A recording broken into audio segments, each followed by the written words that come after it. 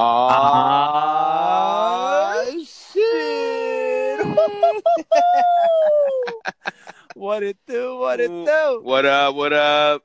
Ladies and gentlemen, boys and girls, welcome to the first episode of the Shit. Well, hold on. Let's go on record with this. It's actually, we fucked up the first time, so we're actually re-recording it. Yeah, we actually deleted more than half of the first recording, so this is kind of like the second episode, but we're going to call it the first. Yeah. So, Real what talk. it do, everybody? It's your boy, J-Mo. It's the one and only. You know what it is, the king of the jungle. And Patchouli. The phonetic spelling is P space CHULIE, or one word, however you want to word it. You pronounce it Peachoy. I've been called far worse. So, ladies and gentlemen, we're here today to tell a very important story that took part in Morristown, New Jersey. It was one for the books. This one almost put Peacholi away. It was a knockout punch of his night. Oh man, it was. You'll hear about it. You'll hear about it. So tell us a little more about what happened that night. Where were you? What did you do? Tell us a little more, Peacholi. Oh my god! All right, so I'm gonna lay out the scene right now. So it's Saturday night, boys' night out. We're figuring, okay, we gotta go get right. So my friends. So I was with my friend Ray and Nick. Last name. Keeping anonymity real here. And we decided to go to Morristown and we go check out this bar called Horseshoe. Never been there before, but they have 2 layers. Actually pretty dope. If you guys want to go check it out, Horseshoe Tavern. I think that's what it's called. Go check it out, Morristown. So we go upstairs and there's a live band. We're like one of 5 people actually watching this. Have about 7 Tito's in clubs. And obviously the vibes are flowing. I have this brilliant idea. So actually, to rewind a little bit. After the 7 Tito's in clubs, we closed out the bar. We said, okay, it's time to get the hell out of Dodge here. So my friend Ray calls an Uber, and I look around, and I'm looking for my friend Nick, and he's nowhere to be found. I think he's trying to hit that. He's trying to find a slam piece for this evening at the grilled cheese factory or whatnot. So he exits the scene very quickly. So Ray calls the Uber, and I look over my right shoulder, and there's this girl. And I think that's how every great story starts. There's this girl. I look over, and she's sitting down on the curb with her wedges or heels or booties, whatever the hell she was wearing, skirt. Last days of summer, she's trying to get right to. And she's all by herself. I'm like, wow, what should I do in the situation? So I decided to go annoy the shit out of this girl and see if, what might lead to something romantic, for lack of better terms. I look over right. You were trying to get it. I mean, I may had selfish intentions. So I look over to her and I introduce myself, and within a matter of seconds, I assess this entire situation going on about her. She is crying. It looks like she has a shiner on her face. Her phone is broken into 1,000 fucking pieces, and I start getting brilliant ideas right now. Maybe this is the one I could, this is just the one I could marry. That was the Slide warning sign right there, was the smashed phone on the ground. Not the shiner on the face and her crying by herself, but the smashed phone. Let's put it this way, Jeremy, or J Modes, I should say, definitely has come up with a lot of indicators that I probably should have not approached warning signs. Situation. Warning signs, and I ignored all of them. Any girl could cry at the bar, but when the iPhone's smashed, there's a problem. There's a real problem. And instead of taking them as warning signs, I see fucking green lights. Main Street, it's good to go. So she's telling me, yeah, my boyfriend, we got into a huge fight. He's belligerently drunk right now. He drove off. I have no idea where he is. I'm like, wow, fuck, I'm sorry. That really sucks. He tombstoned me in the ground. He choke slammed me, bro. Yeah, he right. Batista bombed me on the ground. He gave me the people's elbow. So she hit rock bottom. Actually, no pun intended yet. She hit rock bottom. And I figured, okay, maybe it's my opportunity to help out and look like a fucking upstanding member of society. So I called this girl an Uber. And as this is happening, my Uber shows up that Ray called. He's like, Paul, we gotta go. We gotta go. I'm like, nah, man, go on without me. I'll get you back at the crib. I'm going to try to do my thing right now. Just go. And I think under the window, he was saying, no, she's got a broken phone. She's got a shine on her face. She don't listen. And I'm like, oh, man. And she's like, she's actually calling Ray an asshole. And he's just driving by laughing at her and, like, waving at me. So my Uber shows up. We get in the car. She's, like, laying, like, the whole lowdown on me. She's saying, he's drunk. He's this. It wasn't supposed to happen. He doesn't usually act this way. He was been better. I'm like, oh, Christ. I don't know. Whatever. Shut up. Like, are we doing this? Are we doing this or what? So she basically says, all right, we just got to go back to the house so I can get all my stuff. And then I'm thinking, oh, then maybe we can go back to my place. Fantastic. So I tell we arrive in Dover, New Jersey, and as soon as we get outside to the destination or the address that she punched in, I specifically told the Uber driver, do not leave. Like I said before, like if this was in a Microsoft Word document, it would be in size Arial 72 font, red in quotes. Do not leave. You have one job, Uber. Don't leave me here. And he goes, okay, my friend, I'll wait. I will, bro. So she literally just takes my phone. She goes, I got to make a phone call. I'm like, all right, that's fine. And like, you know, and the Uber driver's like, my friend, I got pinged. I got to go. I'm like, all right, fine. Leave. I'll figure this out. So against my will and my original request of saying, do not leave, I exit out of the Word document. Do not save changes. Fuck it, scrapped it. We're at blank page right now.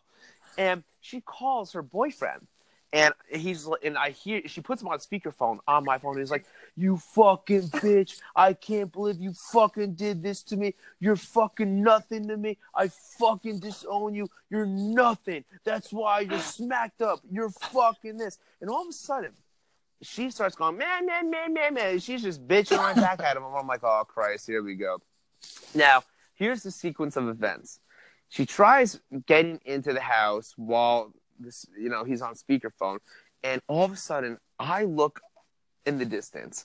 I see this guy literally coming out of the fucking shrubs. I have no idea what's going on, but I'm starting to hear everything that he's saying on the phone in the distance. So I'm like, holy fucking shit. This kid is about 800 feet away from me, and he's on the phone with a girl, and he does not see me yet. Within seconds after that, he goes, what the fuck? And he basically makes eye contact with me like he's got the laser vision right at me. And he basically just starts football sprint, like silverback ape charging me.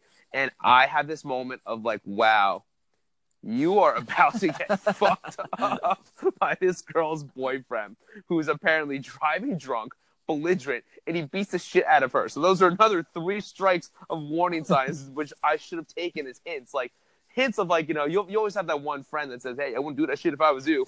Yeah, I should have listened to Ray when I should have gotten in the initial Uber car home and not driven this girl home. But again, her phone was broken. She couldn't use Venmo. She couldn't use Lyft. She couldn't call a cab. She literally was out. So this kid is now charging at me what it seemed to be like 100 miles an hour. So there's a sequence of events. She's like, no. She's screaming at the top of her lungs. This kid now hits me twice in the back of the head and doesn't actually get me in the face because he's so drunk he missed. And my glasses go flying. I get knocked to the floor. She's Sammy sweethearting out loud like, run, stop, run. And I'm like, oh, fuck. And my ears are ringing. I can't see shit, but I do recognize this, that when I turn my right head over, this kid is standing above me with the fist cocked back, ready to end my life. And I literally just started saying with my Hail Marys. I literally was about to take out the one piece and start greasing one out for the last measures. Like, this is it. Now, I don't know what happened. Maybe by the grace of God, she decided to do this. The girl just got in the way as he's throwing down the haymaker, and he clocks her the fuck fucked up, bro. out, dude. She was knocked out. She was like, it was like the Ray Rice situation. Did you make sure like, she was okay? Absolutely not. Like, I realized, just like what Kevin Hart said in one of his stand-ups, if this kid does not give a shit about his girlfriend's face, he certainly does not give a fuck about mine. So I scatter, like I was on like Omaha Beach of World War II. I find my glasses, I put them on, and I just start football sprinting up the fucking street.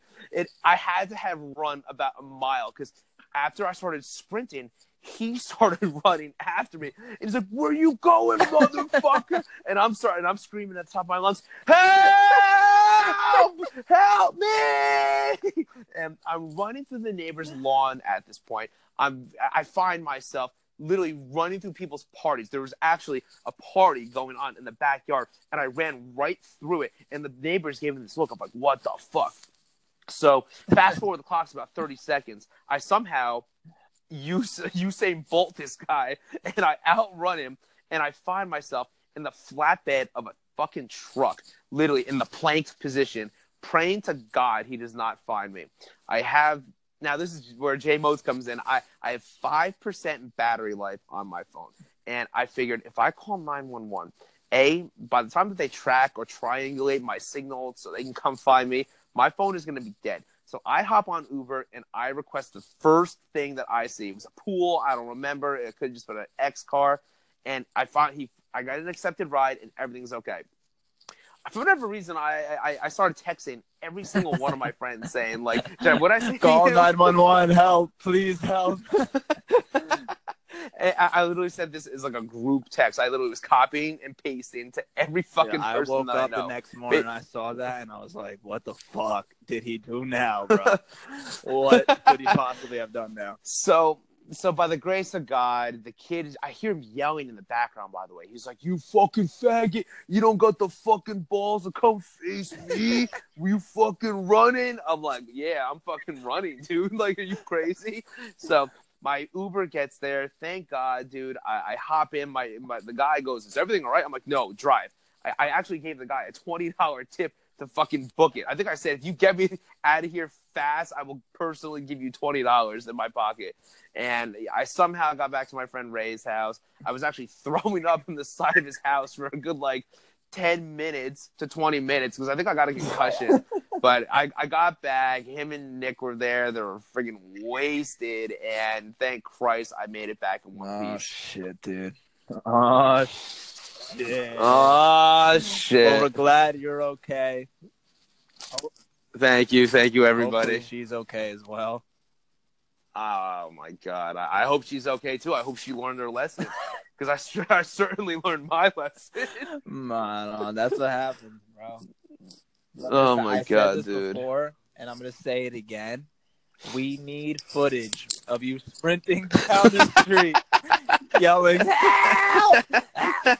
Whoever somehow has footage out there, we need that. And we need to create a GIF out of that.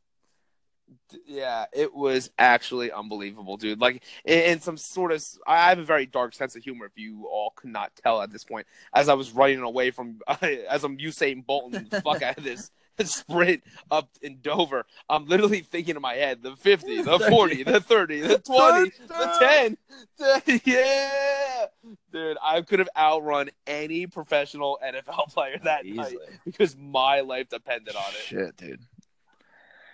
All right.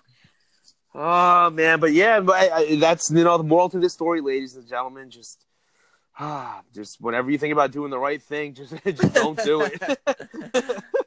Don't do it. Well, thank you for telling the story today.